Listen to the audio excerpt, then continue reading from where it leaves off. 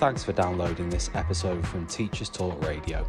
You can find the full schedule and listen back to all our shows at ttradio.org. Enjoy the podcast. This show is brought to you in partnership with John Catt Educational, publishing professional development books and resources to support great teaching and learning in schools around the world. Have you checked out their latest releases? Use the code JCTTR2324 for 20% off your order. Don't miss out. Visit johncattbookshop.com to explore their full range of titles and advance your own professional development today. Happy reading.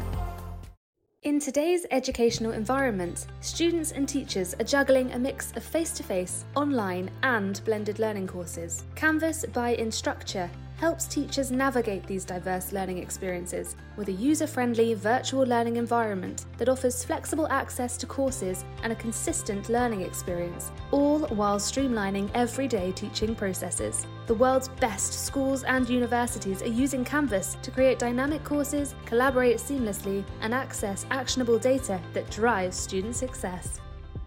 On the 24th to the 26th of January 2024, Bet UK is back, and even better for educators. New for 2024, Table Talks empowers educators to collaborate openly and connect deeply with like-minded individuals in the education space, as well as tech user labs, the brilliant new tutorials and working groups at Bet, where technology users will learn how to get more out of their institution's tech from the top education technology experts in the world. Whatever your goal, you'll find it at Bet 2024. Educators go free. Get your tickets today at www.uk.betshow.com/visitor-registration. Good evening, everybody. Welcome to Teachers Talk Radio. In a second, I'm just going to introduce Yasmin, your host for this evening. Just before I do that, a big shout out to John Catt Education, who sponsor all of our shows at the moment. It's fantastic to work with them once again. Thanks to John Catt for the 20% discount off all books at johncattbookshop.com. Just use the code JCTTR2324 and you can get yourself 20% off. Going to hand over to Yasmin now. Hey Tom, thank you so much. Hello. Good evening everybody and welcome to this episode of Teachers Talk Radio. I thought I'd do today's show on children missing from education. I can definitely say as a teacher and as somebody responsible and involved in safeguarding and just, knowing so many teachers, I know that a big topic of conversation in a lot of inset days this year and generally across education has been about pupil attendance. It's all over the news. I saw a Guardian article from earlier this year which said that 1 in 5 pupils in England were persistently absent in the past school year. When I did my safeguarding training earlier this year, one of the key changes in the keeping children safe in education was the distinction between now children absent from education and children missing from education. So I thought it would be a good topic to discuss today. And I've got Bagha, who is going to be speaking today. Bagha was a head of year in North London for a very long time. And I'm sure Bagha will tell you more herself about the demographic and, the kind of context and area in which she was working in. But I think every teacher knows at least something about what inner city London's like and, the context and challenges that is, I wouldn't say unique to this area, but, exists in this area. So, Bagha, thank you so much for joining me today. I just wanted to ask if you could first talk about what your pastoral role was and what role you're in now. Hiya. So my pastoral was being head of year. So I had 2 cohort in my time. So I had 1 cohort from like year 10 to year 11 pre-COVID. They were the year 11s of 2020.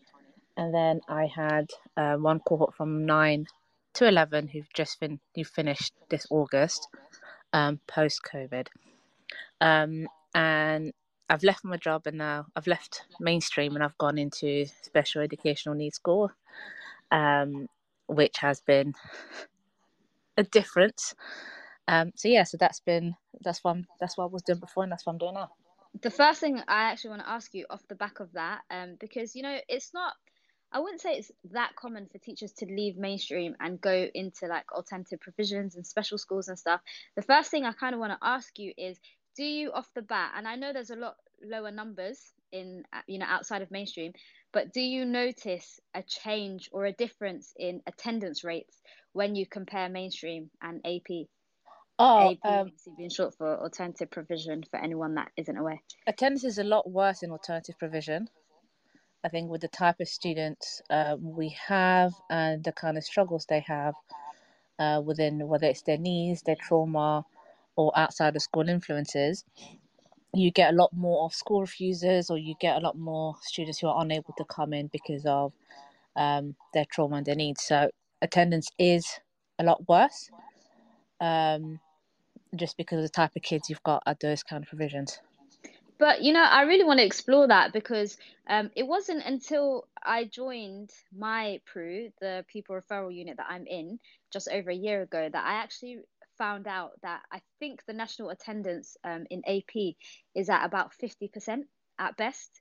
So like children are basically missing half of their schooling, or like they miss about half the days in a school year on average. And like I couldn't believe that, because in mainstream it's way high, like significantly higher. And like that is something that's always kind of played in the back of my mind as to why is that the case. And I know you just touched on it there, but I mean, I've definitely got my theories as to why I think it's like that. But is there anything, since you've transitioned recently, is there anything that you think is the big reason as to why some kids have 95% attendance, let's just say, in mainstream, and then go down to maybe 45 when they join AP? Do you know, I also think the kids currently, the kids that are at my school, they would be classified as the kids who wouldn't come into school at mainstream. So when I was in mainstream, my worst attendance students were dealing with, whether it was mental health to being involved in a wrong kind of crowd and being very vulnerable, or just not liking school at all. Now you get these kind of students in alternative provisions, and what I've noticed is students who actually have that kind of struggle, who had that struggle when they were in mainstream, because their attendance, some of them, their attendance was a lot worse in mainstream because they weren't getting the actual support that they needed. So I've noticed that where their attendance was a lot worse in the mainstream school, their attendance is not that much better, but it is a significant difference when they went to an alternative provision school. I don't know if it was like that for your school. Yeah, yeah, like I'm not gonna lie, I feel like, I mean, there's some stories I wanted to share today. Obviously, considering safeguarding and stuff, obviously I'm not gonna like say anything that can like identify a pupil or anything. But one thing I've noticed is when children are excluded, I feel like, and I'm not like, I feel like I always make this clear, because when people hear that I work in the PRU, they automatically think that I'm like entirely against exclusions, which I'm not. Like, I definitely know that some exclusions have to happen, and I do think that schools are always kind of weighing the safety of weighing up the safety of an individual child against everyone else, and therefore there are many times that exclusions are necessary. So I wouldn't say that I'm against them, but one thing I definitely know from even before I was a teacher, and now even more so that I'm in a PRU, is how it is the shift in like a child's confidence when they're excluded. Like I feel like a permanent exclusion is a huge form of rejection, and there are, irrespective of whether or not a child deserved it or did something to kind of earn that exclusion, one of the consequences is that their self-confidence and self-esteem massively plummets, because it is a really big rejection for a school to basically turn around and say, look, you can't go here anymore. And I feel like that vulnerability does really impact children and can sometimes make them like vulnerable to kind of looking for a sense of belonging. And because, you know, like I feel like it's actually quite sad that when pupils go into alternative provisions, say like a PRU, after they've been permanently excluded, it is worth noting that a lot of the time they're now in a borough with many of the other, you know, quote unquote naughtiest or worst behaved children, or most challenging children, whatever you want to call it. You know, everyone says something different. And I feel like because a lot of children want to then fit in, or they're looking for a sense of belonging, become quite vulnerable to a lot of essentially quite bad things that they might not have done or might not have been exposed to had they still been in mainstream. And that's not saying that they should still stay in mainstream, but I do feel like it plays a really big hand, if that makes sense, Bahja. Yeah, I completely agree. I think, see, I have a hit and miss with PRUs, because sometimes when a child is about to get permanently excluded or get even put into a PRU for a short term, I feel like there's some students who are gonna get worse because they're like, well, you don't want me here. What's the point anymore? No other school, and especially when they're older. So a lot of the time, the likelihood of a year 10 who's been permanently excluded to get back into mainstream or have a chance of going back to another mainstream school is very, very low. So they're kind of like, well, nobody wants me. What is the point of this? And it's hard enough to convince them in mainstream that actually you need to care about your GCSEs, or we need to get you some qualifications. When they're in a PRU, it's like, well, no one cares about me. I'm just going to be the worst of the worst. Other alternative provisions, so the school that I'm currently at, it's for students with specifically EHCPs, and our school focuses on the SEMH, so social, emotional, and mental health. So those will be students who might have been sent to a PRU, and some students did come from a PRU, but because of their needs of DHCP, they're able to come into our school, and our school is a more of a holistic approach. And I think the work that the school has been doing with the students, and I've only been there since May, has helped. There's been a massive change with a lot of them. So instead of having that mindset of I feel excluded, nobody wants me, they have that thought of, actually, I can achieve something and I just need extra support in a different way.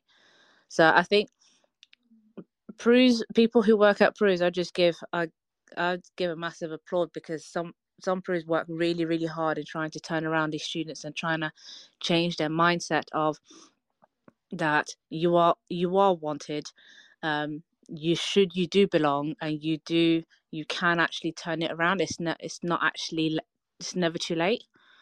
So yeah, so I don't know. No, honestly, I completely hear what you're saying there, Badger. And actually, SEMH, like, I feel like that's an area that, you know, myself and did I just cut out there? I don't know You what just happened. cut out a little bit. Yeah. Oh, sorry guys, I'm not sure what happened there. But yeah, I was just gonna say that I feel like SEMH is an area that, you know, Sounds like your Wi-Fi, Yasmin, oh gosh, is dropping let a me little just bit. switch to mobile network. Okay, that should be better now. Sorry guys, so sorry. Can you hear me clearly now? Okay, Yeah. great. Sorry about that. Yeah, SEMH, Bahja, I think is an area we need to know a lot more about. So could you just tell us a little bit about what SEMH is? Because I personally feel like that's a massive contributing factor to attendance rates plummeting.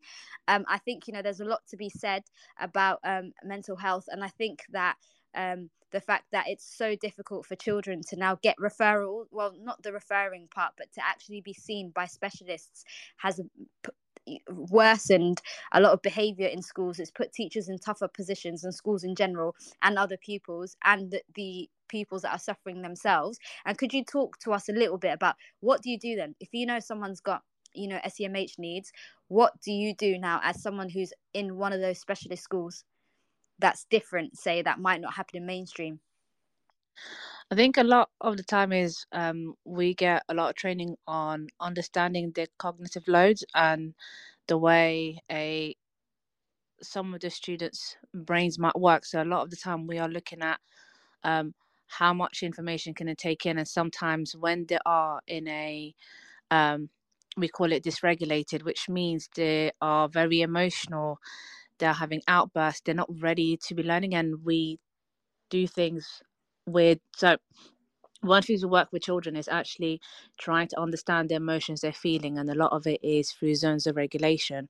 So a lot of the time students might not be able to say, I'm tired, I'm angry, I'm happy, I feel sad, I feel silly. So zones of regulation are specific colors. So I would say what zone you are. So for example, if they're happy, they'll be in a green zone. If they are in a blue zone, it can mean they're tired, they're sad, they're tired, sad, and other feelings. So they'll look at the list and they'll be able to state what feelings there are. If they are in a red zone, that means they're angry, or anxious. So using those colors help them understand what feelings they might be feeling and help us help them. So that's something that's very different to mainstream, because we don't have the time to do that in mainstream when you've got a class of 30. Another thing is lessons are a lot shorter, 45 minutes, and in between lessons we have things called brain breaks. On site there is a counselor, there are each classes have got TAs, some students have got a one-on-one, and we've also got mentors. So everything is there so that the students are able to get the support they need as well as get the skills that they need. So if the maths and English, the science, food tech, all of these subjects are now able to learn. So that's a complete different to a mainstream. It's more of a holistic approach. Even when they have outbursts, let's say they have a bad behavior, we have this place called a create space, which isn't it's not even an exclusion room. So they spend a bit of time in a create space where there's a mentor that works with them one-on-one and talks about how their behavior and their feelings led to this. And then once they've understood, they go back into classes. And it's a lot, I would say it's just a lot more targeted around understanding the reason for the behavior, and then working with the child. Whereas in mainstream, you'd give them, probably like send them out, then they'll get excluded, then they're in isolation, seclusion, and then it gets further up, and then maybe at some point they might get a referral to inclusion, and then there is a long waiting list with everything. And by the time we realize that the child might have some kind of needs, they might have been permanently excluded. See, I'm going to be a little bit of a devil's advocate here and just kind of ask then, does that then, if a child can have their needs met in a smaller provision, does that then mean that schools, well, not all schools are kind of fit for purpose? Like, would you say then that mainstream maybe sets up some children with needs to fail if, if they can go on to be perfectly fine when they're in another school? Like, is it fair that it's just the numbers? It basically, like, I know what you're saying, as in, because I'm in AP myself, like, obviously one of the biggest advantages I have that I never had in mainstream is having far smaller class sizes, and therefore it's so much more manageable to like really focus on an individual. But like, would you then say the fact that mainstream doesn't do that? I think so, definitely. And I think post lockdown, what schools and the government should have done is put more emphasis on the inclusion part of the school. Because back in my mainstream school, there was one counselor potentially for thousands of children, and then there might have been a few TAs because the TAs all got cut back. There was no kind of extra support in terms of the mental health or the needs of the students. So that meant that the teachers a lot were left on their own to deal with everything. And where you've got a class of 30 and no extra support and not the time to sort of fully understand what's going on with the children, as a teacher, you feel like you are failing them, but you can't fully do what you need to do without any extra support. So Gone. yeah. Oh, sorry, Bahja, I didn't mean to cut you off there. And I've got another question, if I kind of flip it the other way.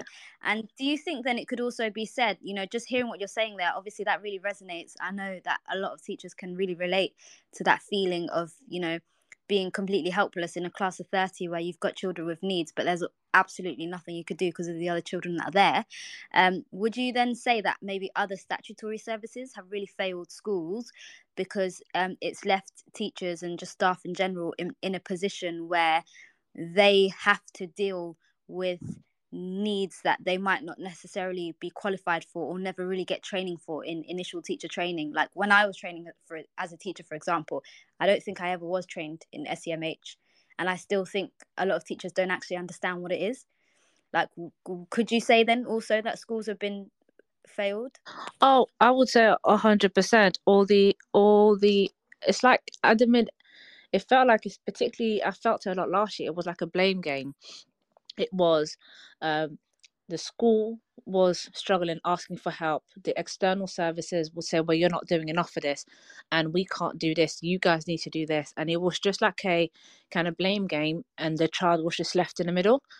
Um, and I think some external services and also local authorities need to be looking into at what they should be spending, what little money they have, or what they should be exploring or working with teachers instead of just dumping it all on teachers and basically telling us to just get on with it.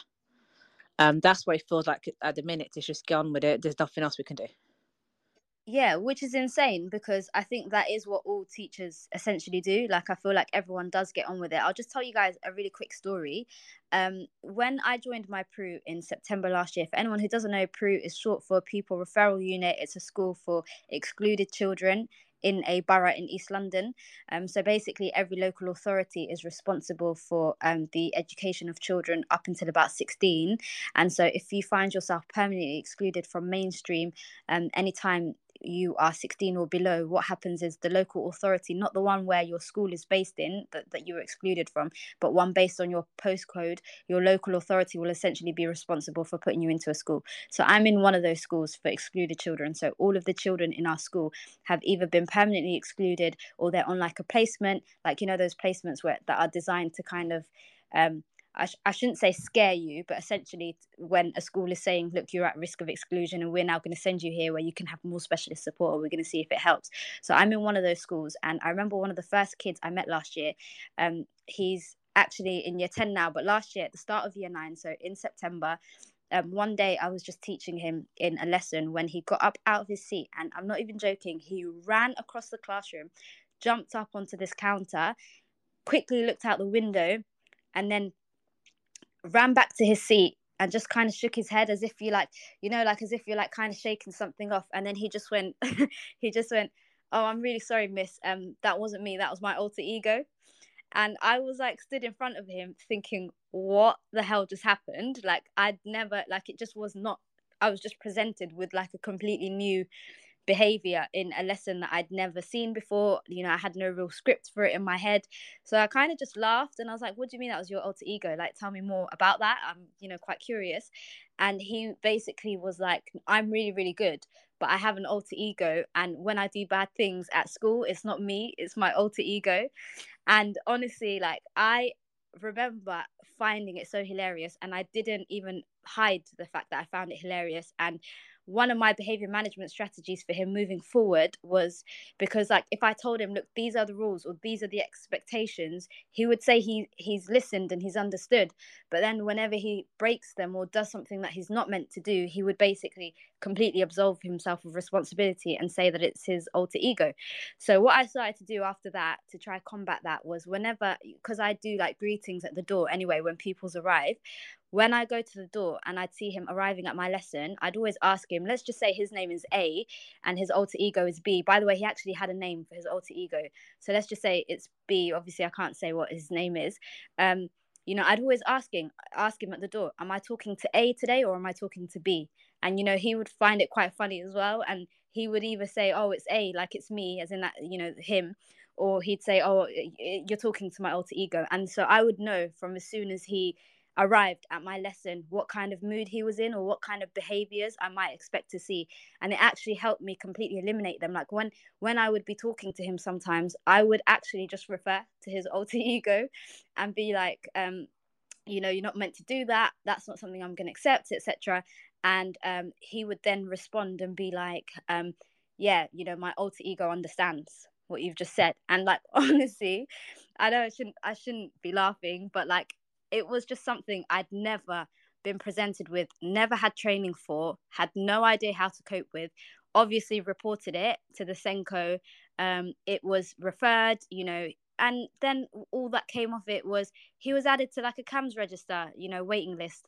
And so it's like, as a classroom teacher, you get no support sometimes for extremely challenging behavior, and you're essentially expected to cope with it.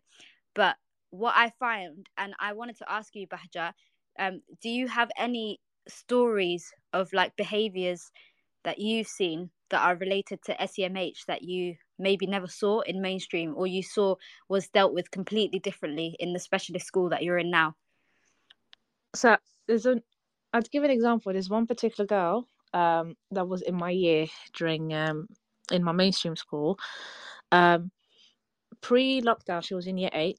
And if I were to say this girl she would work hard, she was the helper, she was a bit of a tomboy. She'd be the student that you will sit a difficult boy who struggles with lessons, and she would just work with them. Post lockdown, when she got into year 9, and when I picked her up, I referred her to inclusion within 3 weeks in September, because she couldn't stay in the class for too long. The moment she just had to leave the class, she'd last about, I would say, 10 minutes of the lesson, and then she would just bolt out. And a lot of the time, she would have sensory, I would describe as sensory overload. Later on, she had panic attacks, and then it got progressively worse. And when she was having, I would call it her moments, she wouldn't be able to communicate with anyone. Now, when you have a student who's like that high profile, her behavior started slipping, and then when she's having one of the moments, she'll bump into somebody from SLT. She wouldn't be able to communicate with them. Then all of a sudden, if so and so is rude, then she would have a burst. She'll burst out, get angry, say a bunch of words, and all of a sudden I have to do paperwork to put her in exclusion, even though there was a clear explanation. Now, later on, I pushed. I think I pushed for so many times that I need her to be assessed. There's something going on. It's not just her behavior. Now, had she been in the school that I'm currently at, when she'd be struggling in a class, she'd be able to take a break outside, a brain break. So she'd be able to go for a walk, she'd be able to go for fresh air and then come back, because that's all she needed. But in mainstream, she can't. You don't have the facilities to go for a walk and then come back, because there might be something going on in the corridor. You need to stay in the lesson. You need to work. Teachers have got set rules. School have got set rules. There should be no children in the corridors. Children shouldn't be going to toilet in between lessons. They need to stay in lessons and need to be learning. And that didn't work for her. Later on, I think I pushed through an EHCP, and she ended up in this alternative provision, which wasn't that great. I was told that it was going to be more like the school that I work at, but it turned out it was the opposite, and that's a whole different story. But like, if she were at my current school, she would have, I feel like, would have been a lot happier and would have achieved better than she achieved. I would say within the circumstances, she's done quite well for end of year 11. And caught up with her. Actually, I bumped into her recently, and she's really enjoying college. But had she been in this kind of provision, I think her secondary school life would have been a lot better, and she would have enjoyed school a lot more. Thanks, Bahja. And I just want to say as well, I really want to encourage anyone in the audience that's listening to contribute. If you've got any kind of stories that you want to share about a student who maybe really struggled in mainstream and did a lot better in alternative provision, or vice versa, or any kind of story you want to share about a pupil who maybe stopped attending school, school refusers, there are so many different things. Please feel free to jump in at any point. You're more than welcome to request the mic and let us know. But yeah, Bahja, like, I don't know if you're aware, or if anyone in the audience is aware, but did you know that there are actually schools that exist for school refusers? So it's a type of specialist unit which I believe is completely voluntary, and it's for children that have essentially, who don't feel like they can go to mainstream, and they can essentially choose to enroll themselves in these special schools called they're essentially just called therapeutic schools for school refusers. I didn't actually know about this, but one of my former school teachers, who looking back isn't actually even that much older than me, I was his first class when I was in A level. I was his first class when he was in NQT, had just qualified essentially as a teacher, and he taught me when I was at school, and he's now a head teacher at one of these schools for school refusers. And I mean, I don't really like the phrase school refuser. I feel like it almost sounds quite stigmatized. I don't know what you think about that, Bahja, but I feel like when somebody, I mean, I can imagine there are children who don't want to go to school and don't necessarily have any reason. But I think a lot of the time there are children that have underlying mental health conditions, or children who've gone through really severe trauma. I know, for example, there are a lot of children now in schools who have come from war zones. I think it's always been the case, but I think the numbers now are actually quite high. And I think a lot of them have trauma, or don't like to be separated from their parents or their families because of the things that they've seen. And so I think there could be a better phrase than school refuser. I don't know what you think about that, Bahja.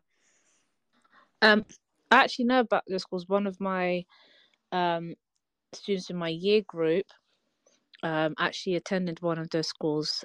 She was an Indian admission in year 10, and I actually only met her, I will say, 3 times between year 10 and year 11 before the exams. And it's hard, like the term school refusers, she wanted to come into school, but she couldn't because of her anxieties, her mental health.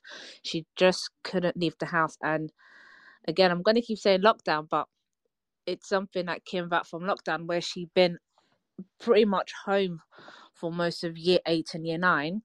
Then all of a sudden, coming into a school in year 10, she just couldn't come into school.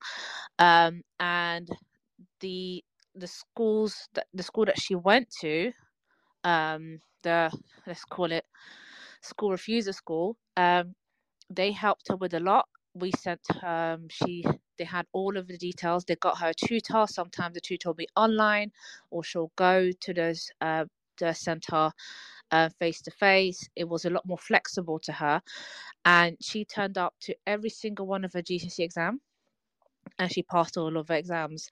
And those kind of schools are really important and do really great work. And I'm quite impressed. This show is brought to you in partnership with John Catt Educational, publishing professional development books and resources to support great teaching and learning in schools around the world. Have you checked out their latest releases?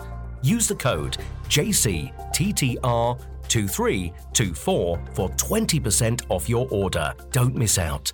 Visit johncattbookshop.com to explore their full range of titles and advance your own professional development today.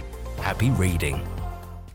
In today's educational environment, students and teachers are juggling a mix of face-to-face, online and blended learning courses. Canvas by Instructure helps teachers navigate these diverse learning experiences with a user-friendly virtual learning environment that offers flexible access to courses and a consistent learning experience, all while streamlining everyday teaching processes. The world's best schools and universities are using Canvas to create dynamic courses, collaborate seamlessly, and access actionable data that drives student success.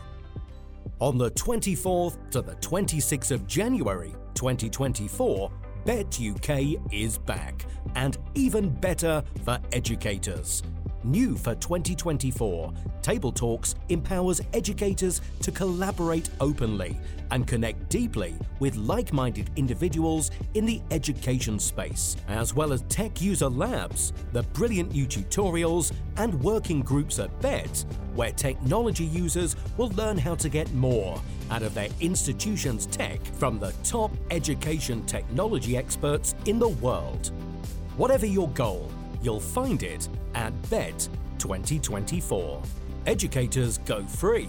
Get your tickets today at www.uk.betshow.com/visitor-registration. No, thank you, Bahja.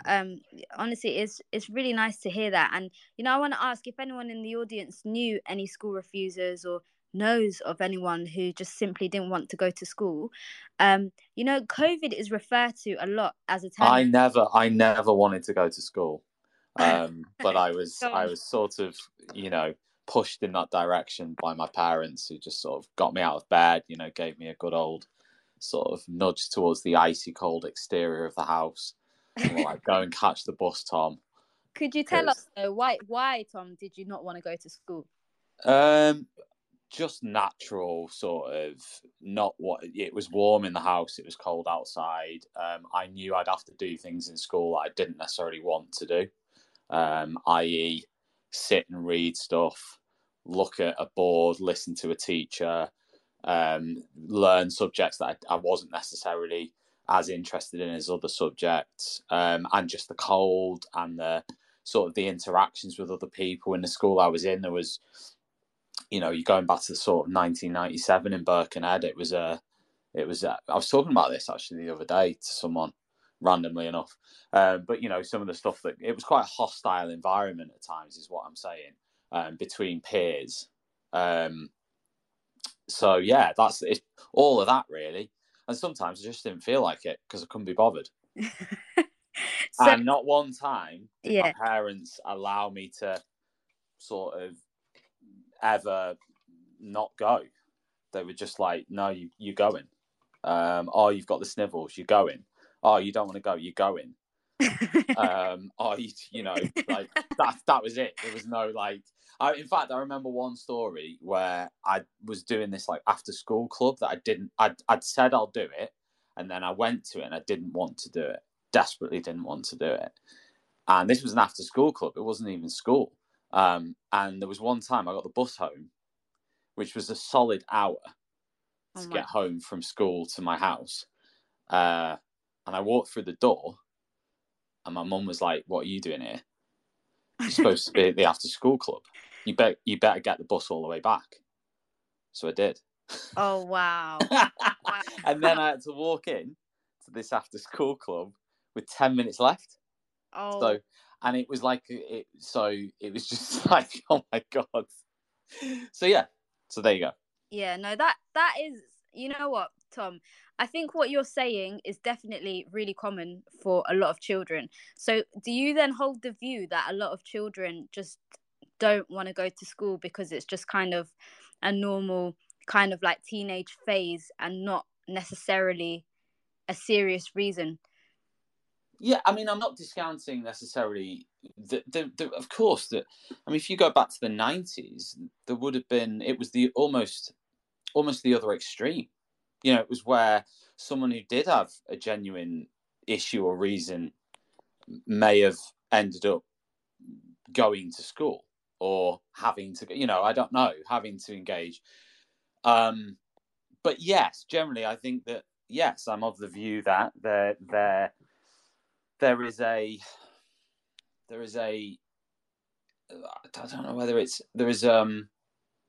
I think resilience is really important. I think it's something that we have not valued as much now as maybe we should, or we don't push it as much in a practice. We talk about it a lot. Oh, resilience. But when it comes to actually, you've got to do something that you really don't want to do, and you're just going to do it. I don't know whether we do that anymore. I mean, I can understand. Like, I think, Tom, I can really relate to what you were saying about your parents. Like, I remember if I was ever ill, if I had a flu, if I woke up feeling unwell, like there was just an expectation. My mum expected me to go to school. Obviously, there are exceptions. I feel like the one that parents always allowed was, like, say if someone's throwing up, obviously you're not. Yeah, of course. I mean, I'm not saying, But like, I've made it sound like my parents were fascists. Like they were, if I had like chicken pox or something, they were like, no, you can stay at home. But the point I'm trying to, I don't know. My general point would be, I don't know what your original point is. I don't even know why I'm talking right now. But it was something about school refusal, and I was just making the point that, the reason can just be sometimes that they don't want to go to school because it's not experience that they want to do, and it's not any further than that. It's just they don't want to do it.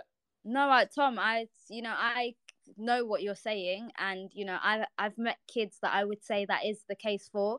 I even had a sibling that was like that, and I remember the battles with my mum when she would be like, no, you are going to school, and my sibling would be like, well, I don't want to, and there was no other reason. But I don't think what you're saying is wrong. I was just kind of agreeing. I was like, I remember my mum, unless it was like serious illness, I remember she'd always say, look, like it was just that kind of that total faith in school staff of like, if you're sick, they will send you home, and obviously they never did. You'd go to the medical room and you'd get given like a biscuit or like a glass of water. Go back to lessons and stuff. But like I know what you're saying, and I think the opinion that you hold is a common one, in all honesty. And I feel like I'm going to end up jumping across topics now, and if anyone wants to jump in at any point, feel free to. But I think, Tom, it reminds me of the second part of this that I wanted to eventually move on to, which was like, why, not just in EduTwitter, but in education in general, like, why is there such a divide in opinion in, like, say, how schools should run, or the things are impacting children? So like a really good example that I could give is, I spent a lot of last weekend just kind of reading through tweets, because there was this massive kind of like debate on the timeline, which was triggered by someone, a consultant, posting a video of silent corridors of a secondary school in Hackney. And like, I think I spent I think for the whole weekend there was a lot of back and forth, people describing, comparing silent corridors to prison, and then on the complete other end, people saying, well, you don't understand the context, this is what children in deprived boroughs need. And if there's anyone in the audience who's got anything they want to say, honestly, you're more than welcome to jump into this. But I feel like it's a topic worth discussing, because how is it that opinion is so divided in education? Like, I feel like I rarely see on Twitter somebody saying, oh, you know what, I see both sides of this argument, or I see where you're coming from, but I would add this, or I would consider this. You don't see that. It's two ends of the spectrum. Like, I saw the person who posted that video was getting quite abusive replies, where people were saying, I'm going to report you to social services because of silent corridors, or this teacher needs their children taken away from them. And then on the complete other end was kind of more of the same, but just with the opposite view. And you know what, I think, Tom, I will definitely get you to weigh in on your thoughts, but you know what, Bagha, I thought I'd start with asking you, what are your thoughts on silent corridors, because I know that you would have seen those tweets as well. So, do you know what, with silent corridors, I'm in two minds, because that's not my answer. No, I'll justify it. Do you know what, I was a harsh head of year, as in terms of just going back a little bit on attendance. Some kids, it's like, unless you're dying or dead, you need to come into school. That was the vibe that I was on. With silent corridors, I can understand, it's nice to have a silent corridor, it's the kids are going through, but at the same time, kids are not robots. I do think that the reason why people are wanting or for silent corridor is because at the minute, everybody I speak to, behavior is absolutely mental at the minute in mainstream schools. I will say mainstream schools because the school I'm at, the behavior is actually quite nice, and I think it's because there's a lot less children. But in terms of corridor, I think if everybody follows whatever behavior policy they're at the school, and every member of staff is consistent with it, and the SLTs do follow through and support staff when they're out and about as they're supposed to be, then the corridors will be safe and orderly. Then you wouldn't need children to be completely silent. We shouldn't be teaching them to be completely silent, because in real life, you're not going to go from one office to the other in complete silence. When you go on the tube or when you're traveling, it's not going to be. If it's not, you need to be able to socialize and walk like normal human beings in a normal setting without being antisocial. And I feel like when there's that strict conformity, at some point kids will go absolutely mental somewhere else. So I personally don't agree with the silent corridors, but I can understand why people would want to have the silent corridor.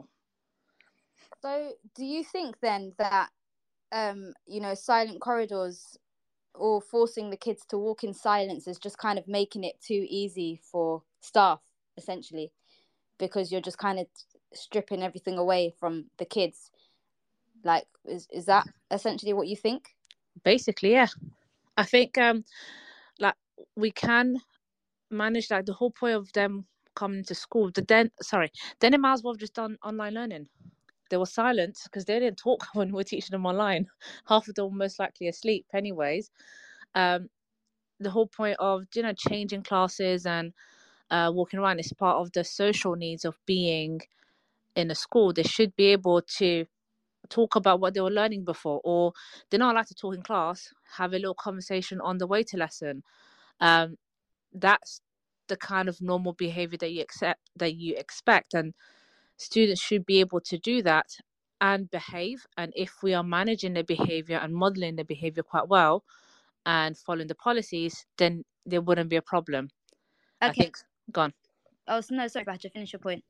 And I was just saying that I think silent corridor is just putting a plaster over it. So what would you say then to, say, parents or pupils who say that they've been injured in corridors before because pupils take advantage of, that kind of window of time where they're traveling from, one part of the school to another, and, hit people or hit each other, or just kind of, demonstrate unsafe behavior? Like, what would you say? I think those kind of incidences wouldn't happen if members of staff or present. So, like, my old school, like my mainstream school, we had the 1 foot in, 1 foot out policy in between lesson changeover. So every single member of staff could see what was going on in a corridor, and there is a rota in which the pastoral team would be in specific corridors during lesson changeover, which meant that changeover went smoothly. Now, when people weren't doing what they were supposed to do, my hotspot was the English corridor. Nothing against English, but the English corridor was the most dangerous corridor, and that's because in that corridor people weren't doing the consistent 1 foot in, 1 foot out, which meant children, for it'd be a great party to happen during that corridor. But if members of staff and if everybody's doing their bit, it'll be a smooth process. And I think when children get injured, it is usually because we weren't doing our job in terms of being present or having a presence. I see what you're saying. I kind of want to explore this idea that silent corridors kind of takes away from children being prepared for, the quote unquote real world. Like, you referred to earlier, they wouldn't have to do that if they're walking through a train station, I think you said. Yeah. Why is it that you think they're not being prepared for real life? Because a lot of the time people who kind of promote that kind of zero tolerance and quiet corridors, because I read a lot of those tweets, a lot of the time they actually argue the opposite. They think that they're preparing children for the the wider world in a better way, because they think they're promoting things like punctuality, orderliness, being on time, following instructions. And even though it wouldn't be the same in a workplace, there are people that essentially argue that they think it's for the best. What would you say to that? I mean, you can teach punctuality and following instructions, but not and not having a silent corridor, because you can do both, because you're expected to get to your lesson on time, and if you don't get to your lesson on time, there is a sanction.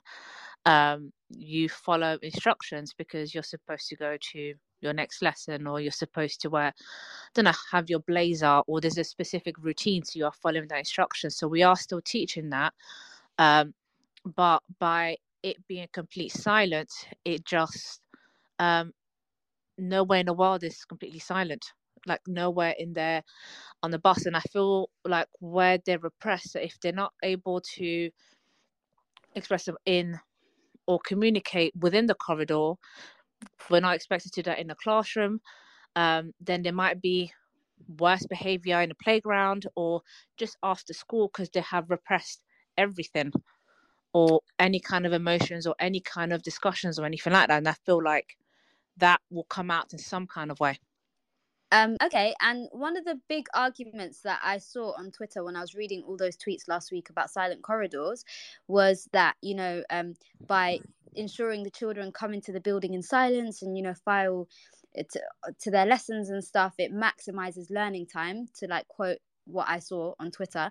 There were, people saying that it maximizes learning time and, it improves classroom behavior because it essentially facilitates children walking into lessons in silence from the very start, and therefore improving or kind of giving teacher a support, classroom teachers support with behavior management, because it's kind of consistently enforced around the whole school. So, what are your thoughts on that? Do you think that silent corridors helps teachers in the classroom? I think, yeah, silent corridors would help teachers in the classroom, but it wouldn't help, for example, a neurodivergent child. A neurotypical child might be able to stay silent the entire time and be fine, whereas a neurodivergent child wouldn't, and then they would get sanctioned, and then they'll get sanctioned, and then that child will end up in one of the alternative provisions. So I think, in a grand scheme, is good if you are just focusing on neurotypical, because a child can do that.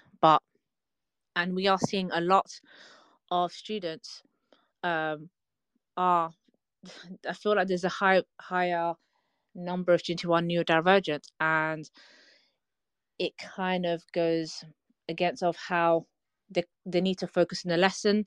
They are masking in the lesson and trying their best in the lesson, and having those little breaks in between lesson time or lesson changeover might help them to further regulate themselves in the next lesson, because they've been masking the entire time.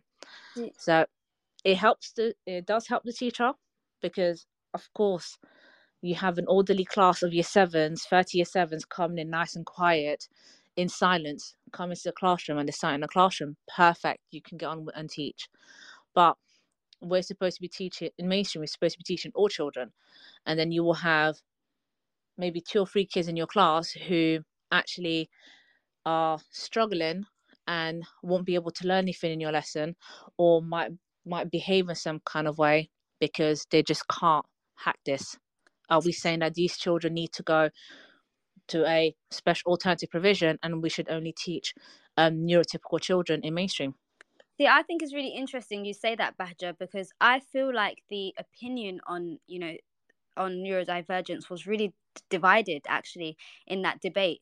I felt like there were a lot of people saying that silent corridors, it's really, really good for children that are neurodiverse. And then there were other teachers that were saying, well, even you now, saying no, actually it's really bad for them, and they're more likely to end up excluded. And so I just think it's really interesting, isn't it, that it's such divided opinion, because I've seen both ends of the spectrum in terms of the argument. And I just found that particular aspect on neurodivergence, and like there was a lot on SEND, people saying, what about children with SEND, on both sides. Some people really in support of silent corridors and some people really against it. So, I feel like it's hard to judge I without. think it's because Yeah. you've got some neurodivergent children who easily have sensory overload, and you've got some who need to have that break where they can just outburst, and it's kind of like finding the sweet middle where you have. I think we should have calm corridors, in which the noise level. I mean, you're walking the corridors. The amount of times I used to say indoor voices, where you have a nice, calm, orderly corridor, which is calm enough for the students who easily have sensory overload, and it is not too quiet for the students who need to be able to have that break or have that kind of freedom to be able to talk or to be able to speak, to have those conversations or walk or be a little bit loud, not silent. So I think having the calm corridor helps both. And students who do get sensory overload, a lot of the time, these students are given a 5-minute early pass to be able to get to the lesson 5 minutes early. Yeah, I mean, I see what you're saying. I can see James, Bren, anyone in the audience, if there's anyone who wants to contribute anything, you're more than welcome to at any point. I would love to hear the perspective of different teachers. I'm just kind of being a devil's advocate here and trying to cover a lot of the opinions that I saw floating around on Twitter. I don't really understand how it descended into the kind of chaos that it did, because ultimately I feel like all teachers are coming from the same place, which is, creating what they deem the best environment for children. So I do sometimes think, I mean, I found it a little bit ironic that, it was a really big debate on behavior, and I also felt like teachers weren't behaving themselves on Twitter. So, I found that a little bit funny. And before I go over to you, James, I just want to really quickly remind everybody that this show is brought to you in partnership with John Catt Educational, publishing professional development books and resources to support great teaching and learning in schools around the world. Have you checked out their latest releases? You can use code JCTTR2324 for 20% off your order, and don't miss out. Visit johncattbookshop.com to explore their full range of titles and advance your own professional development today. James, over to you. Hi, thanks everyone. I'm in Australia at the moment, so it's first thing in the morning, but it's fascinating. I was born in the UK, as you can tell, and I'm just fascinated how this topic has even become. How has it even surfaced? Why are we even discussing this? To be honest, because as Bagha said, like a calm corridor is what we really try and aim for, and that's what we do here in Australia. We'll have teachers in corridors during changeover times. It's like a kind of a small, we call it yard duty. We'll have different words for everything, but it's where you monitor when the kids are moving between classes. But I think possibly another reason we don't really have this conversation here is because our schools are a lot more outdoors than in the UK. The weather's hotter, and a lot of these corridors, as you would have in the UK, are actually outdoors. So you're walking from building to building a lot more than you are within a building.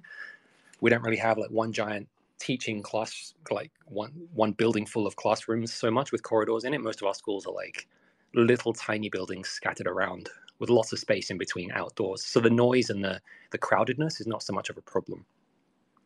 But yeah, I do find it fascinating how polarized this is, and how long has this been a question that people have been wondering.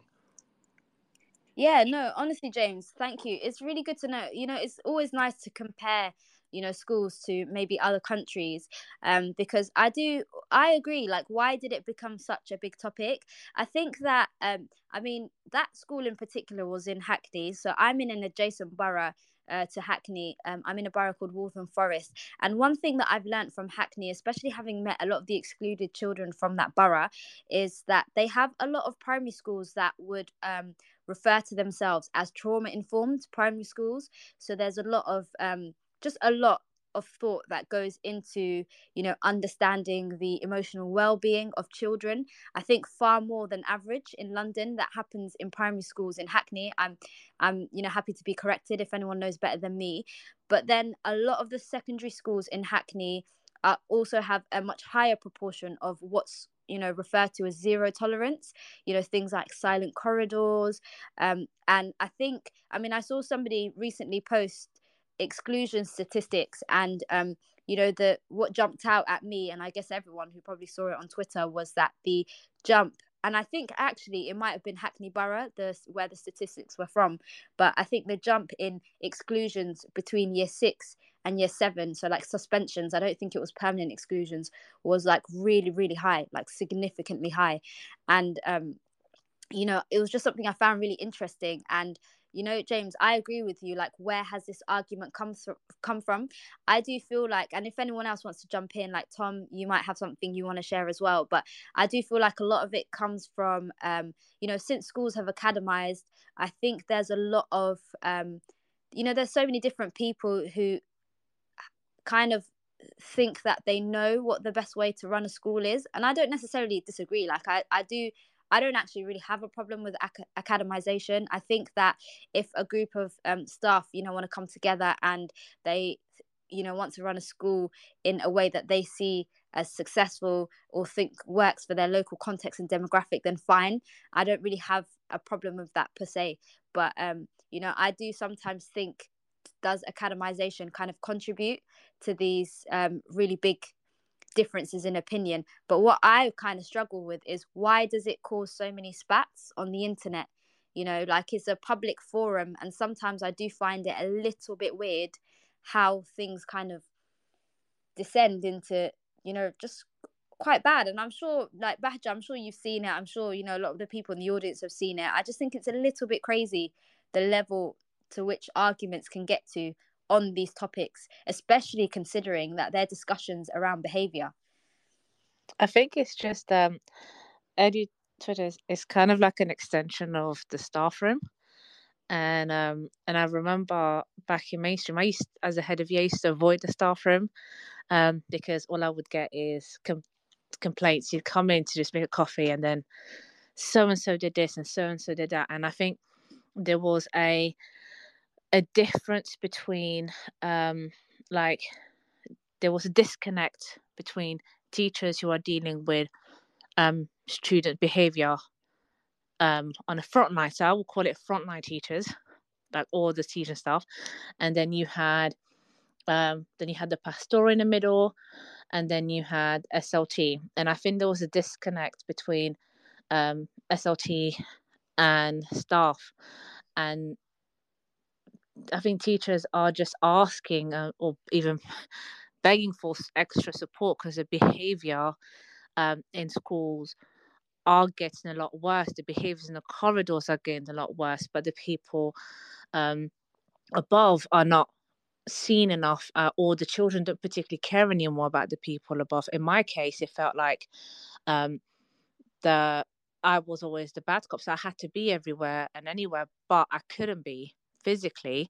I had to be teaching as well. So I think that's the arguments, and it's coming from, I think, just the sheer frustration of what's going on in schools. Yeah, you had your hand up, James. Was there something you wanted to add? Yeah, it's been fascinating to listen to this. I think probably I could conclude that it comes down to just the differences in environment. So schools here, and probably in the UK, or maybe even more so there, are very, very different from each other. Even government schools are completely different from each other. You can travel 5 kilometers down the road, and completely different ethnic mix, academic attainment, different in terms of those things, actually, but and different in terms of behavior and school culture.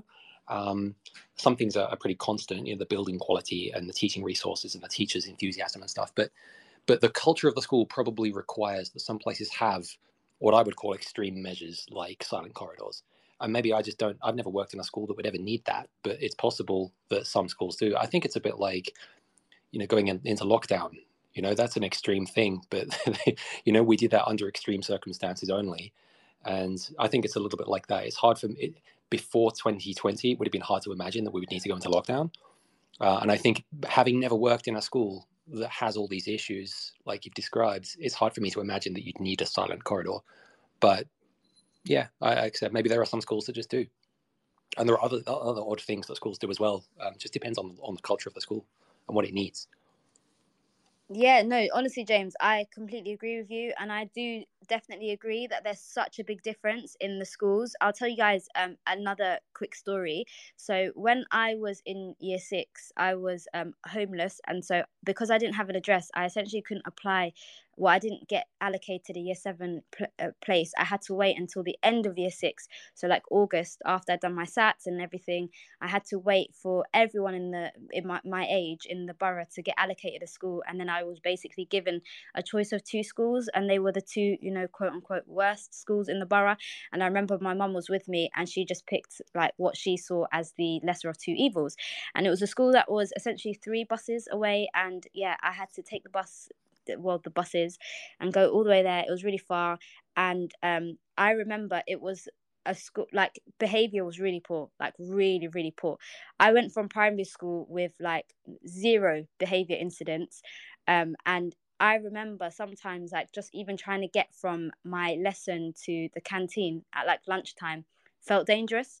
Like older kids would throw that, like it was back in, if anyone remembers the happy slapping era. Bahja, I'm sure you remember this. It was like a thing where people would just slap 100%. like, it was just scary. I remember that I was 11. I was so small, like, and I just remember it was a scary place, right? I hated it. And I remember I would like beg my mum to not send me to school or whatever. And sometimes people would hit me and I'd hit them back and I'd get in trouble, obviously deserved. But it was never me that started anything. And obviously I would get in trouble, and I understand why I did. But I remember um my mum would basically applied for, so we ended up basically being housed on a council estate, and my mum moved us well, she applied for another school for me, and I just so happened the estate that I moved on to was next to the best school in the borough. So it was like an outstanding school, oversubscribed, always had loads of applications. The head teacher was knighted, just that kind of school. And I got accepted for year 8, and I just stayed in that school without incident. Like I just fit in from the start. It was a 0 tolerance school.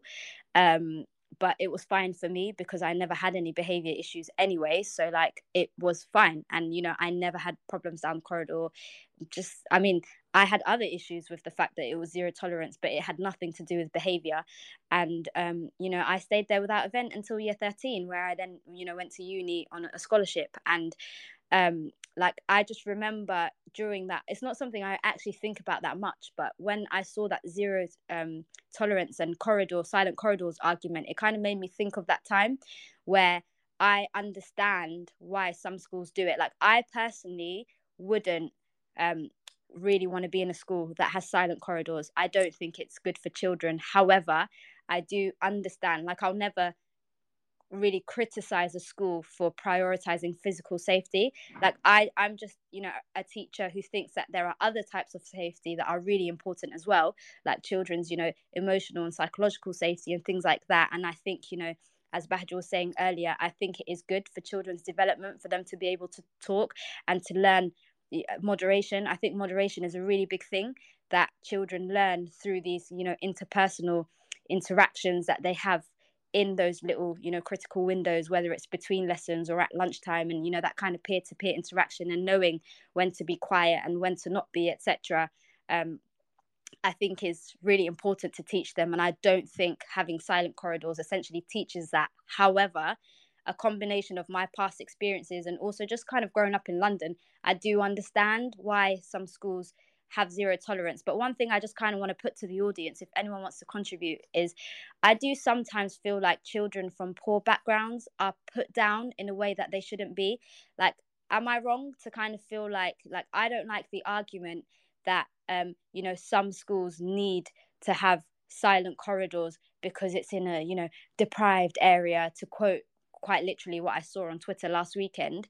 Some people are like, well, you don't know our local context, it's got X% of child deprivation, and it's got this and it's got that, and that proportion of our children are pupil premium, and like silent corridors is really good for them, like we're teaching them manners. Like I kind of really hate that argument, and I would say a big part of why I hate it is because of my own upbringing. Like even though I grew up with a single parent in a council house, I was free school meals, etc., I was still expected, like it was the minimum expectation at home, that I would respect my teachers and do as I was told. At school, my background didn't impact that, if that makes sense. And so, you know, I just kind of want to put to anybody, and I guess I'll start with you, Bahja, and, you know, Tom, James, anyone that's willing to chip in. Do you sometimes feel like, you know, children from some backgrounds get stereotyped when it comes to things like zero tolerance? I think definitely. But I do want to say I think there's a difference between zero tolerance and silent corridor. I think, to me, zero tolerance is an appropriate punishment based on the behavior that's shown. So if you're, don't know, shouting down the corridor like an absolute lunatic, there is a sanction for it. You've got detention.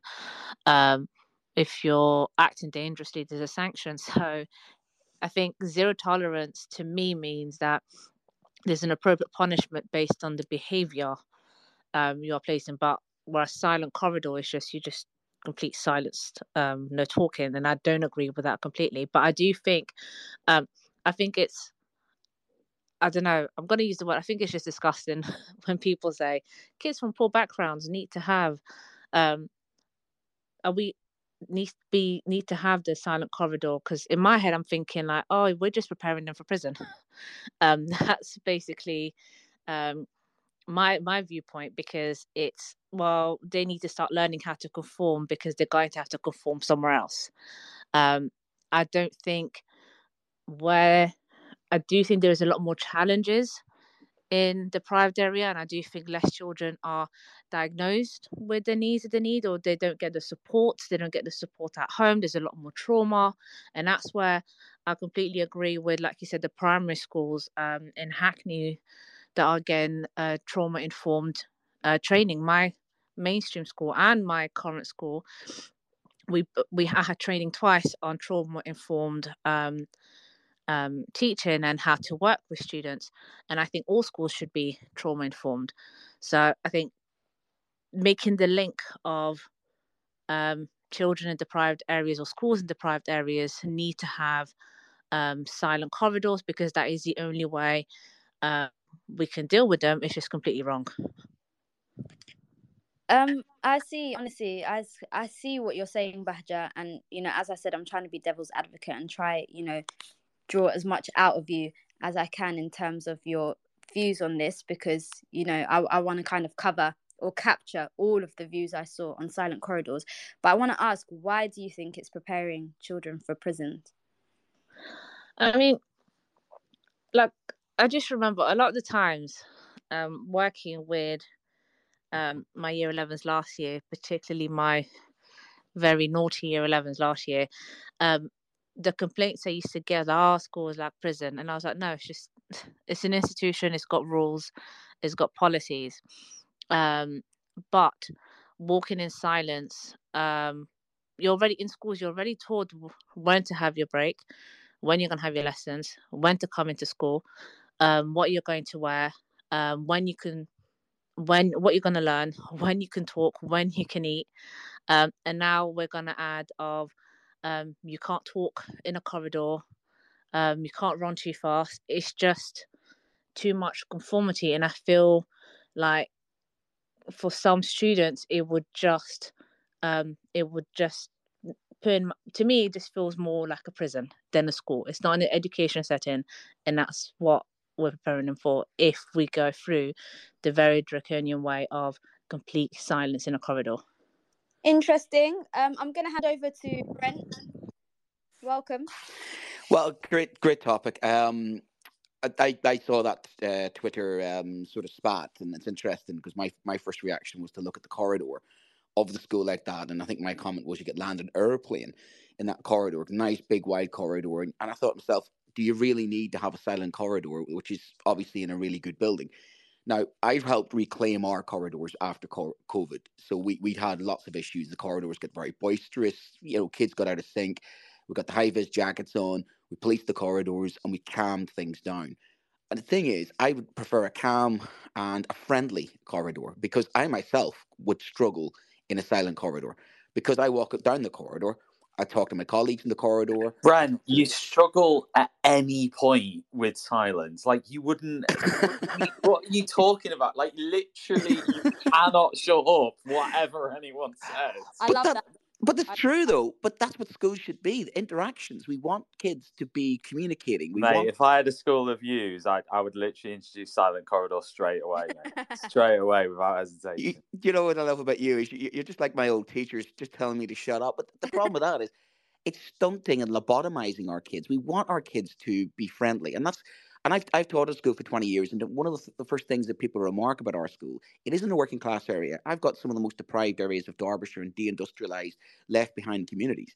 I've got some of my best kids are actually from some of the with the worst backgrounds, and some of our working class kids have actually got superb manners because they've been brought up to respect people. But we have to work hard with those children too, and instill within them a certain culture and an ethos and a way of doing things. But at the heart of it is care, understanding, and friendliness. I want children to be able to communicate with each other. I want them to be able to control their behavior. I want them to be able to sit, in a corridor and actually, how are you? How's today? Do you watch the match the weekend? I literally use the corridor as a place where I get to know kids sometimes, as a place where kids get to know other kids. So you got to have that balance between, yes, school is a place of learning, absolutely, but it's also a social and an organic place that you create a culture. Why are we seeing so many schools do this? It's because we're losing control and behavior. It's basically trying to reclaim some sort of control, but it's draconian for me. It's Victorian. It's very old school, and that's where this debate is, because it's the same as slant, same as desks in rows. There's a definite sort of philosophy at stake here of what are we teaching our children for? How do we get them to behave? And I would rather have their cooperation than basically stunt them to a system where they're just conformity. And that's just me personally, as somebody who's on the neurodivergent scale. As also a teacher, if I couldn't teach and I couldn't work, I couldn't feel happy in a school like that. And if I can't feel happy in a school like that, there are going to be kids who are like me, who may, go to school and what'd you do at school? We walk down the corridors in silence. It's 2023, guys. 2023. That's industrialization. We're past. We're post-industrialist society, and yet we're industrializing our children and almost regressing by having things like this. I just want to say thank you, Brent, and please stay there. But I just want to say, if there's anybody who's got a view that they want to share that might be different to either Bahja, James, or Brent, feel free to come and contribute at any point. You're more than welcome to. Like Brent, I know what you're saying. That's a view a lot of teachers held. And I'd be curious to know. I mean, Tom, what do you think? I don't really have a view on. The thing is, with a lot of these things, it's contextual. If you are in a large mainstream secondary school, and I have worked in one like this, where in between lessons there are groups of, big year 11s marauding around, sort of pushing past members of staff, or running or charging around, or going to the toilet areas together and vaping or whatever it is, or shouting or screaming or swearing, all these different things. And it's not just the odd student, it's gangs almost of students in between lessons. In that context, you as a teacher, a middle leader, a leader, you have to find a way of stopping that from happening for the good of the students and for the good of the staff and for the good of everybody. You've got to stop it from happening. Now, I'm not, whether it's silent corridors or whatever you decide to do, and I can totally understand why someone would think silent corridors could be a potential one of the things we could do to solve this issue. Would be that, because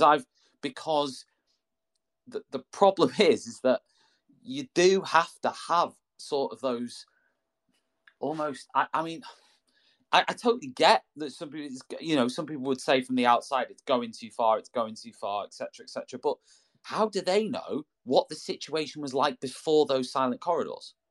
How do they know what was going on in that school before they introduced that? Now, they could look at it and go, that's too extreme. Fair enough, fine.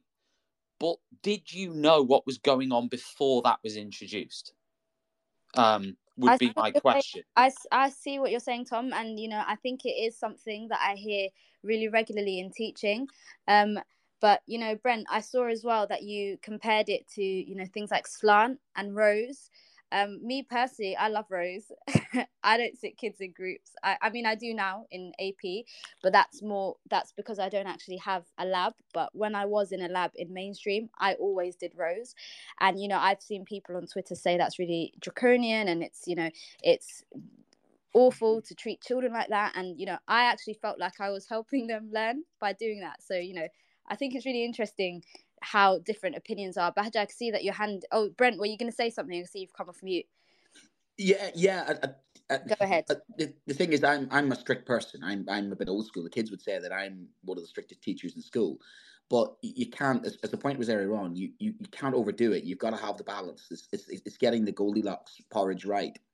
You want controlled and measured corridors which are friendly, corridors which are business-like. But at the same time, you know, corridors which are safe. I've had staff members who were injured in the corridors, and I had to speak to the head teacher about doing, you know, kids working on the left-hand side. You know, we've got the people in high vis vests, but we have calmed it down. We've returned our students to a kind of pre-pandemic level, and in fact, that's helped the behaviour in classroom because we're getting kids calmer in the corridors. They're coming into the lessons calmer. But as the lesson starts, as they come in, I stand at the door and I greet the children on the corridor as they come into my class. And I start my class with an interaction with the children. Then they settle down, then they get on with the work. And it is important to have interactions with students. It is important to have a relationship with students. And that's the thing. Silent corridors for me is just how can you form relationships, get to know kids, and have even a friendly workplace when your corridors are like, you know, Hogwarts when it was taken over by that little pink woman, you know. That's what I silent corridors to me feels like, you know, there's, you know, that type of Hogwarts taken over by Imelda Staunton, you know, that's what it feels like to me, as opposed to, you know, an organic, happy place. And that's why you want schools to be happy, thriving places. You want kids to feel safe, yes, but you want to feel as if that, you know, there is interactions, and we are social creatures. Human beings are social. Kids are social creatures. So I just think that it's not where I would want to work. I get why people do it, but I think it's people, I think, in a moral sense, feel very strongly about it because they themselves would feel like I would feel like that's such a horrible thing. But it does suit some people. Yeah. And yeah. Yeah, I see. Thanks, Brent. I do see what you're saying. Like, I also wouldn't want to work in a school that's got silent corridors. However, I don't think I'm against it in the same way that a lot of teachers are. Like, I feel like if it's what a school thinks works for them, then I think it works for them. I agree with you, Brent, in that I think there are better ways. But the one thing I do want to ask is, does silent corridors mean that you don't have relationships? Because, you know, I feel like you can still have incredible relationships with pupils despite silent corridors. So, you know, I'd love your thoughts and anyone else's thoughts on that, and then I'll move over to you, Bahja. I think it helps. I think you're right. You can have other ways of having relations, but it's those micro sort of interactions you get sometimes can give you a lot of information about the children, or even just smile. You know, I high five people. I'm one of those going down the corridors. I'm high fiving people and having chats with them. How was your weekend? And but that's me. I couldn't work in a place that wasn't a little bit. I'm gonna say it, a little bit of fun. I mean, where's the fun in education? Where's the fun in schools? No wonder we've got kids not wanting to go to school. If you're walking around silent in a corridor, I mean, that's not, you know what I mean? That's not our ideal. We have serious social problems, serious societal problems that we're having to stunt our children and silent them. I mean, that's just, I you hear know. different, and you know what? I would love to say, if there's anyone in the audience who's got anything they want to contribute, honestly, feel free to. You're more than welcome to share your views. You know, I'd love to hear from as many people as possible. You know, Brent, I actually have a confession to make. I'll just see, you know, if I can fit this in quickly. But you know, slant, and you did mention this earlier as well, Brent. You know, slant is something that is very heavily criticised on EduTwitter, as you know, everyone knows. But you know, I would say you know, I do restoratives. I'm a trauma-informed practitioner, but I mean, maybe I'm not entitled to say that. But when I was in mainstream, obviously I'm in AP now, but when I was in mainstream, I used a variation of slant called star, where, you know, whenever I was teaching a class, I'd always do a countdown where I'd say 3, 2, 1 star. And what I meant by that was, you know, I mean, I didn't make the abbreviations. It was actually a school policy, but, you know, it would be things like sit up, you know, track the speaker. But really, the reason why I was saying it was so that all pupils would put their pens down and would look at me. I wasn't really pedantic about, you know, how much they sat up or any of those things. And, you know, I taught children that had really pronounced SEN, and they all managed it. They all coped fine. And actually, I was observed by all faculties in the school a lot of the time, and by PGCEs and things like that, because I had zero truancy. You know, I knew that my pupils were actually really happy in their lessons. I would describe my lessons as, well, in that school, in that context at the time, I would say that, you know, I don't like to use the word fun, but like I knew kids were happy there. And, you know, I knew I had really good relationships with them. And yet I still was able to, when I was talking, ensure that there was complete silence and things like that. And, you know, I wouldn't have, like, I didn't really feel like I needed to, I mean, appease isn't the right word, but like, I feel like I'm a mix between both ends of the spectrum in terms of the argument on Twitter. And, you know, seeing people describe things like slant in the way that they do, I mean, I personally don't find it triggering, because I understand, and I think the people that criticize things like slant do come from a good place, in that they care about children. And, you know, inevitably everyone has different views on what they think is the right thing to do. But, you know, I just think it's really interesting how divided opinions can be. Daniel, I wanted to pass over to you. I think I have seen threads of yours. It comes up on my timeline every now and then. I think I did see that you weighed in on the silent corridors debate. So, you know, over to you. Hi, thanks. Can you all hear me? Yep. Yeah, I'd sort of weighed in on what I think is sort of really fundamental to the discussion, which we've talked about school context. Tom Rogers has talked about school context in terms of the idea that a school can be chaotic, and using silent corridors can be a way of sort of restoring order to a chaotic school corridor environment. But I also think that school context really matters in terms of what best suits your school site. I've worked in a number of schools, and the school that triggered sort of all of this discussion, tweeted by Mohsin Ismail, is a school in which there are over 1,000 students. It's built in 2009, and all of the students are transitioning on open walkways above a central atrium. And in that case, you simply can't have kids sort of chatting to each other across a normal level, because the noise builds up across the atrium. Kids are going to continue to keep raising their voices, and teachers just giving instructions, just keeping the corridors orderly, are going to keep raising their voices. And soon you just have shouting with, you know, 1,000 voices in a central space.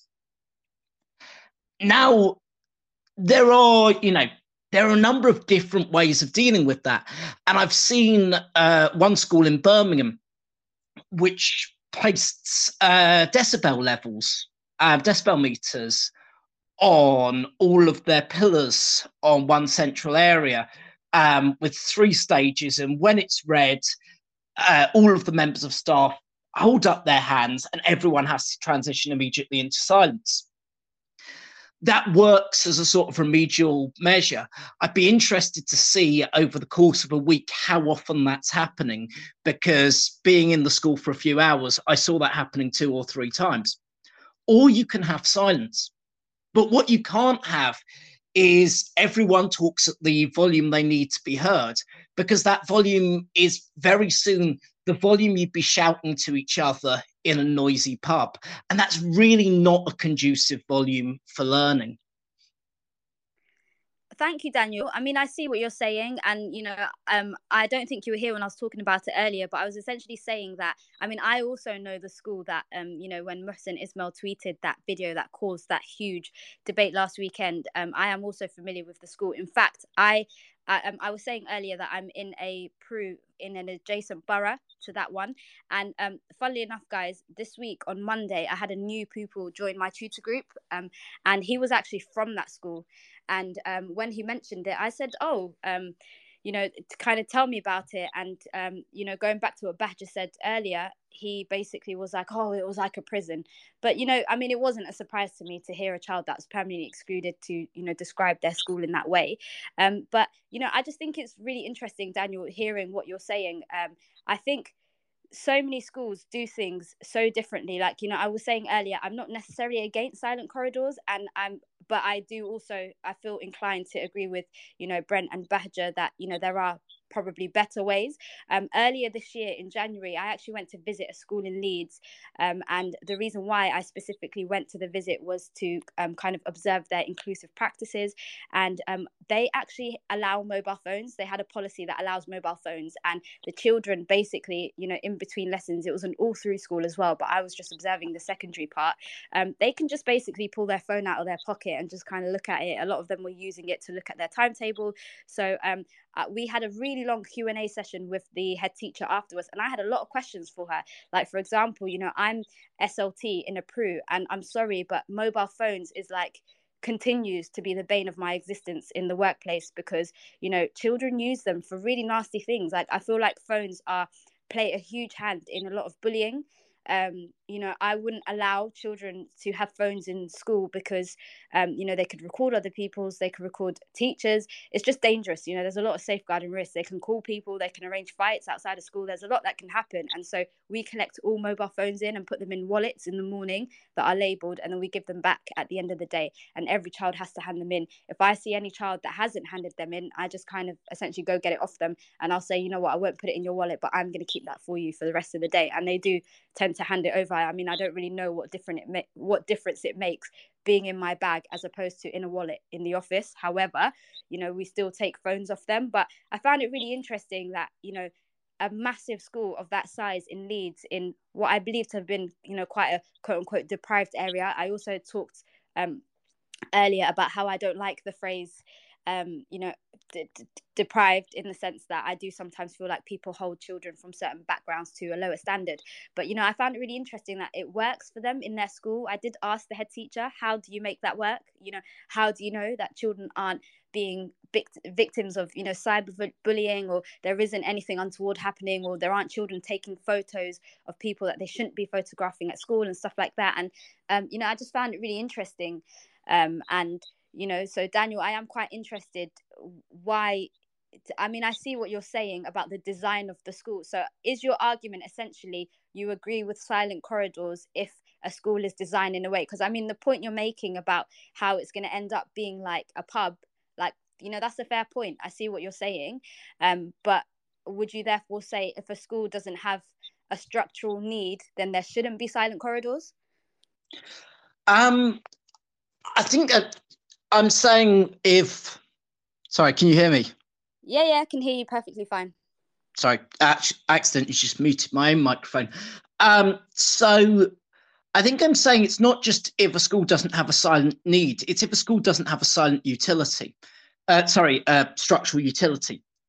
So in my previous school, we were a school with pretty good behaviour on a large site with 8 buildings sort of clustered around a central campus.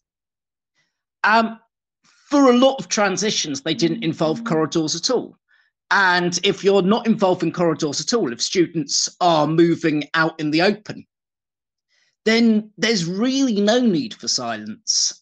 You don't want them to shout, but you can absolutely have a conversation, because you're not creating that echo effect that with all of the best acoustic baffles in the world, you're not going to manage to eliminate from a school in which all of the transitions are internal and all of the transitions around that central atrium space.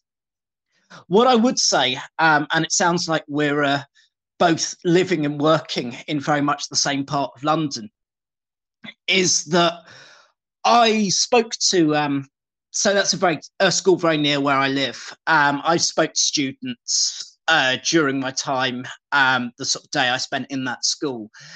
And all of the students I spoke to, both sort of walking around and chatting to students at break and at family lunch, seemed pretty happy with the school. There was, absolutely no one's going to argue the school isn't strict, but there was a sense that all of them had that they were valued by their teachers, all of the students I spoke to, and that they were receiving a good education. But I'm not saying that you shouldn't have silent corridors if your school doesn't require them due to a structural need. I'm really saying that your structural need is going to dictate whether silent corridors are necessary, whether they're advisable, or whether they're, in the case of the last school I worked in, actually inadvisable, because it would take more effort to police them than any gain that you could associate with marginal gain that you'd associate with marginal gain that you'd associate with silent corridors. I mean, so it's been a long week for me. No, don't worry. I'm sure a lot of people can relate to that. I mean, another thing I want to put to you, Daniel, and anyone in the audience and any of the other speakers are welcome to answer this. I saw somebody tweet something along the lines of, well, in independent schools or in private schools, they don't make children, walk around in silence. They don't have silent corridors. So, I kind of want to ask you guys, do you sometimes think then maybe the children in the state sector are controlled more than they should be? Personally, I went to a private school, and all of the sort of Liberty Hall ideas of private schools, I think, are entirely nonsense. My private school, so the year I got my GCSEs, it was the second highest performing in the country. And we had Saturday detentions. We didn't have silent corridors. However, we were hushed on corridors. We did have silent stairwells. We did have, walking to lessons in procession. For some of the transitions, I think it was only transitions in first and second form, which were year 7 and 8 in the state sector. But I think there's this belief where one sees private schools from the outside that they're hotbeds of pupil expression because they have really active debating societies, or that they all have really small classrooms, which again isn't true. My school had a standard class size of 24, smaller than the state sector, but hardly the sort of 5 or 6 that we're told to associate with private schools. And I think in private schools, there's more than one model. There's, as much diversity, in fact, possibly more diversity in the private sector than the state sector. The private system can run schools like Summerhill, which are, entirely free. Students can choose whether to attend lessons or not. Or schools like Westminster, where students spend, not only have longer school days than we have in the state sector, but also have half school days on Saturday. Yeah, no, thank you, Daniel. Honestly, it's really interesting how different schools are. And, thank you for sharing your experiences in a private school. Bahja, I wanted to pass over to you. What are your thoughts? I think earlier, I think what I wanted to say was, I think what we just need to teach children is just actions have consequences. When we talk about silent corridors and, when you have large, boisterous year 11s running down the corridor, where if you're running down the corridor, there is a consequence. Here's a consequence. Learn from it. And I think by having a silent, I don't know if it was Tom or Brent who said that. I think post-lockdown, behavior went crazy. The kids basically came back feral, and now schools are trying to sort of get power back. And honestly, kids do outnumber the teachers in mainstream, and therefore if we have silent corridors, silent lessons, we are taking control back. But as a head of year, being my year group, will happily tell you that I was quite harsh on them, but that's because the consequences were I would keep them behind, make them line up at lunchtime before lunch. but that was purely because you went into English like absolute hooligans. So after English, and I know it's lunchtime and the queues are going to be long, you are going to line up and I'm going to dismiss the nice kids very quickly. It's just, if we have the simple of actions, consequence, kids do understand and they do learn from it, and then after get better. And I think by the time my year 11s, by the time they got to year 11, from year 9 to 11, I didn't have to do much of the policing around school and everything, because they finally learnt that if they are behaving like normal human beings and actually doing their best, it was a lot more friendly environment. But if they were being a nuisance, they were punished. So it was kind of simple. And I think having, like Brent said, having the silent corridor, I mean, I can't stand the silent corridors. I mean, currently my school, where my classroom is completely silent. And sometimes we have walkie-talkies, and I would just turn on the walkie-talkies to hear that there is noise around or there's actually stuff happening around school. Silent corridor will sound like, I like Brent's comparison to when Dolores Umbridge took over in Hogwarts. It was just ridiculous. And I think school should be an area where children learn, children are social, they enjoy, they spend majority of their life as teenagers in schools. So by having it completely silent is just ruining part of their childhood. I think my best memories are between corridors, catching up with the gossip. My friend was in the other classroom in English. We need to catch up a little bit of the drama of whatever happened in English or whatever happened at break time. We can have those little catch ups, or even catching up with our teachers that might have not taught me in year 7. That by year 11 I hadn't actually really seen them around, and I just saw them in a corridor. So yeah, I think. Thank you, Badger. Did you guys know that? I mean, I don't know how true this is, but did you know that children, if you start school in nursery, and leave at 18, you will have spent about 1 million minutes learning not learning per se, but like in lessons or at school, really. And like that's a really, really long time, like a really long time. I don't know how wrong that is, if but that was a stat that was shared with me by a Senko.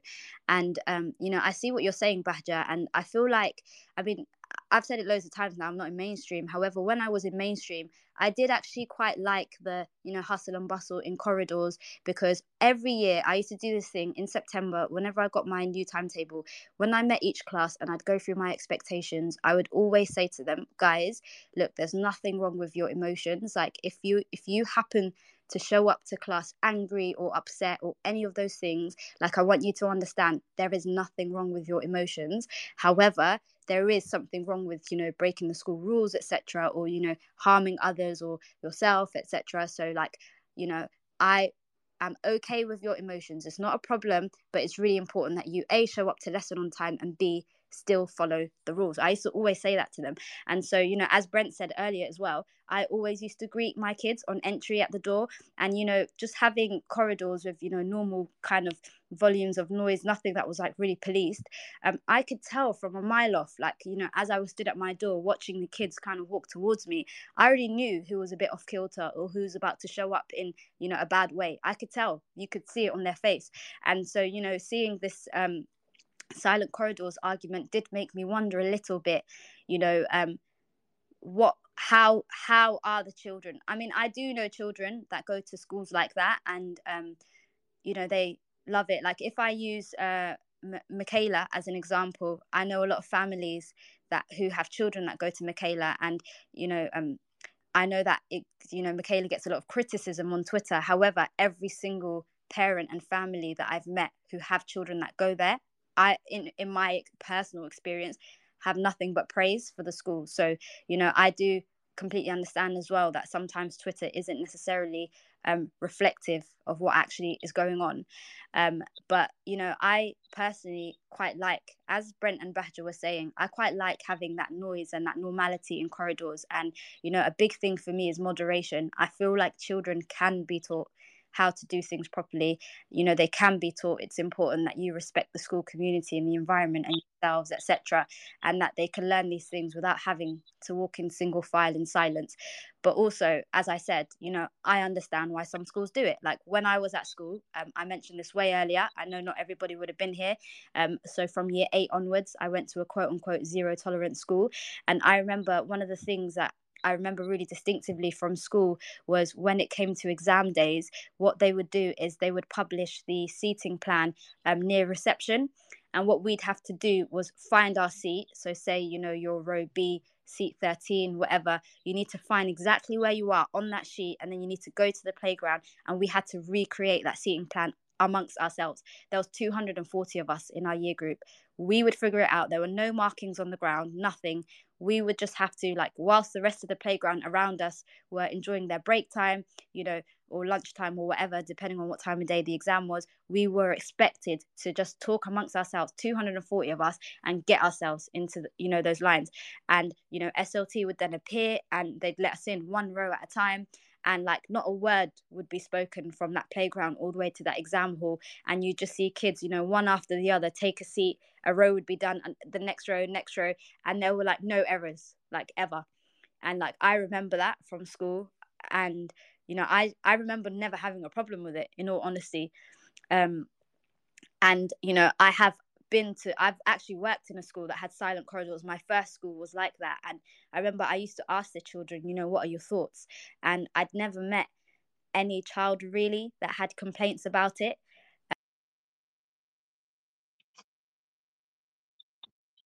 Children, you guys hear me? Am I cutting out?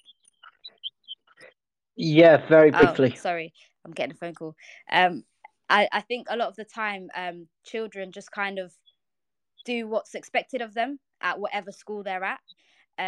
But you know, I just think it's so interesting that there's such divided opinion on what the right thing to do is.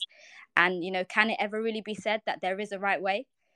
And you know, another point I'd made earlier was academization. I do feel like schools being able to get so much more freedom now in how they do things contributes a lot to these differences. But my personal opinion, I just feel like a lot of the schools that have this, you know, quote unquote zero tolerance do it for their PA essentially, and you know, prioritize physical safety over all else, or you know, maximizing learning time, because that's ultimately what they see as helping their PA the most.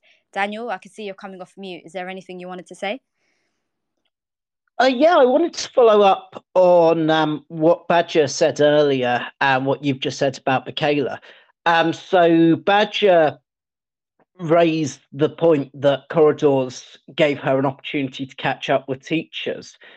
But I'd sort of point out that that's not something that Mohsin's tweet in any way undermined. He said that, you know, the voices that you'd hear in that school's corridors were students interacting with teachers. And you've said you know, that every family, you know, who sends a child to Michaela is very happy with the experience. But what I'd sort of say about Michaela, and what I think that, you know, any detractor of Michaela who hasn't actually spent some time talking to Michaela kids and families sort of really fundamentally misunderstands is that Michaela has really, really good teacher relationships. And the school that Mohsin tweeted about, I think, also has very good student and teacher relationships. And having a high control corridor policy doesn't preclude students and teachers having good relationships. I'd say actually it gives more space for those teacher-student interactions. If that's, you know, if that's something that your site allows for and promotes. I see what you're saying there, Daniel. Bahja, is there anything you wanted to say? Sorry, I was just reading an article.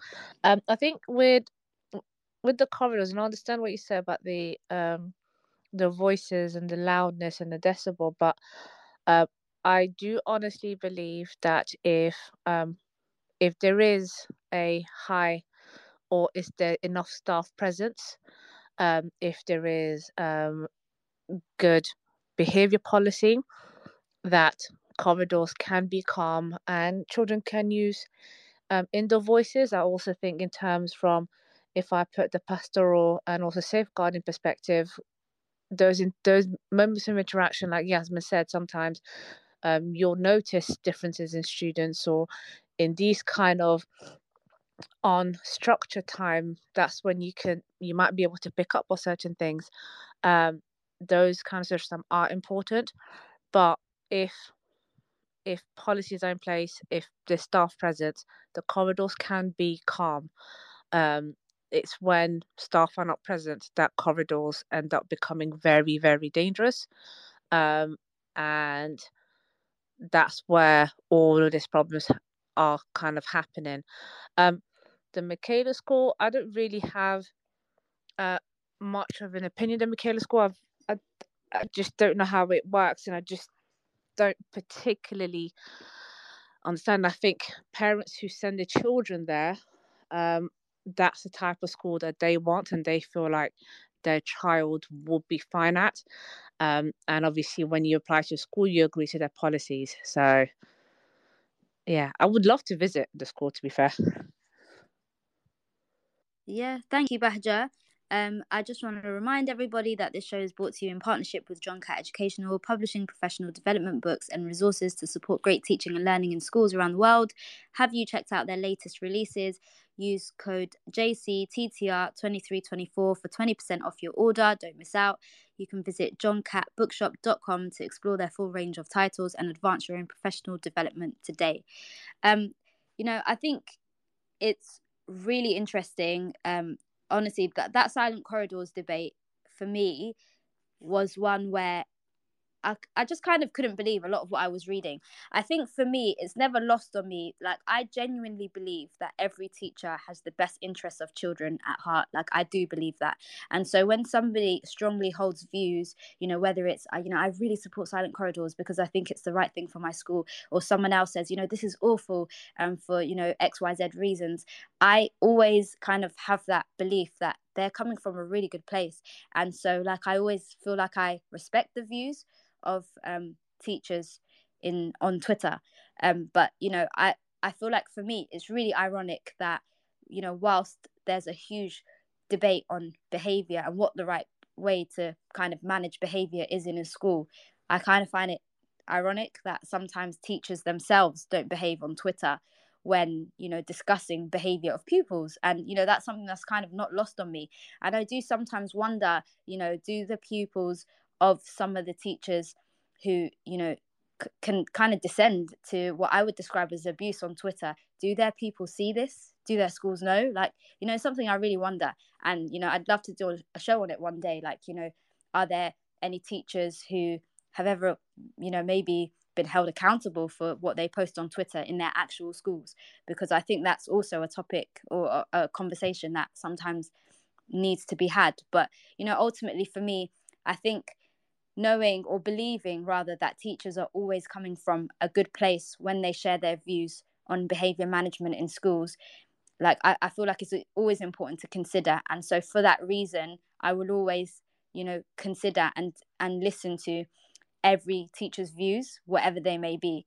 And I really want to thank everybody for having listened today, for taking time out on a Friday night after, like, I find November so tiring, and I'm sure a lot of people can relate to that. But I really want to thank everybody for their contributions today. Tom, Bahja, Daniel, Brent, thank you all, and thank you to everybody in the audience as well that's been listening. I hope you found this insightful, and I will just let you know now as well, my next show, I'm actually really looking forward to it. It's going to be on the 8th of December.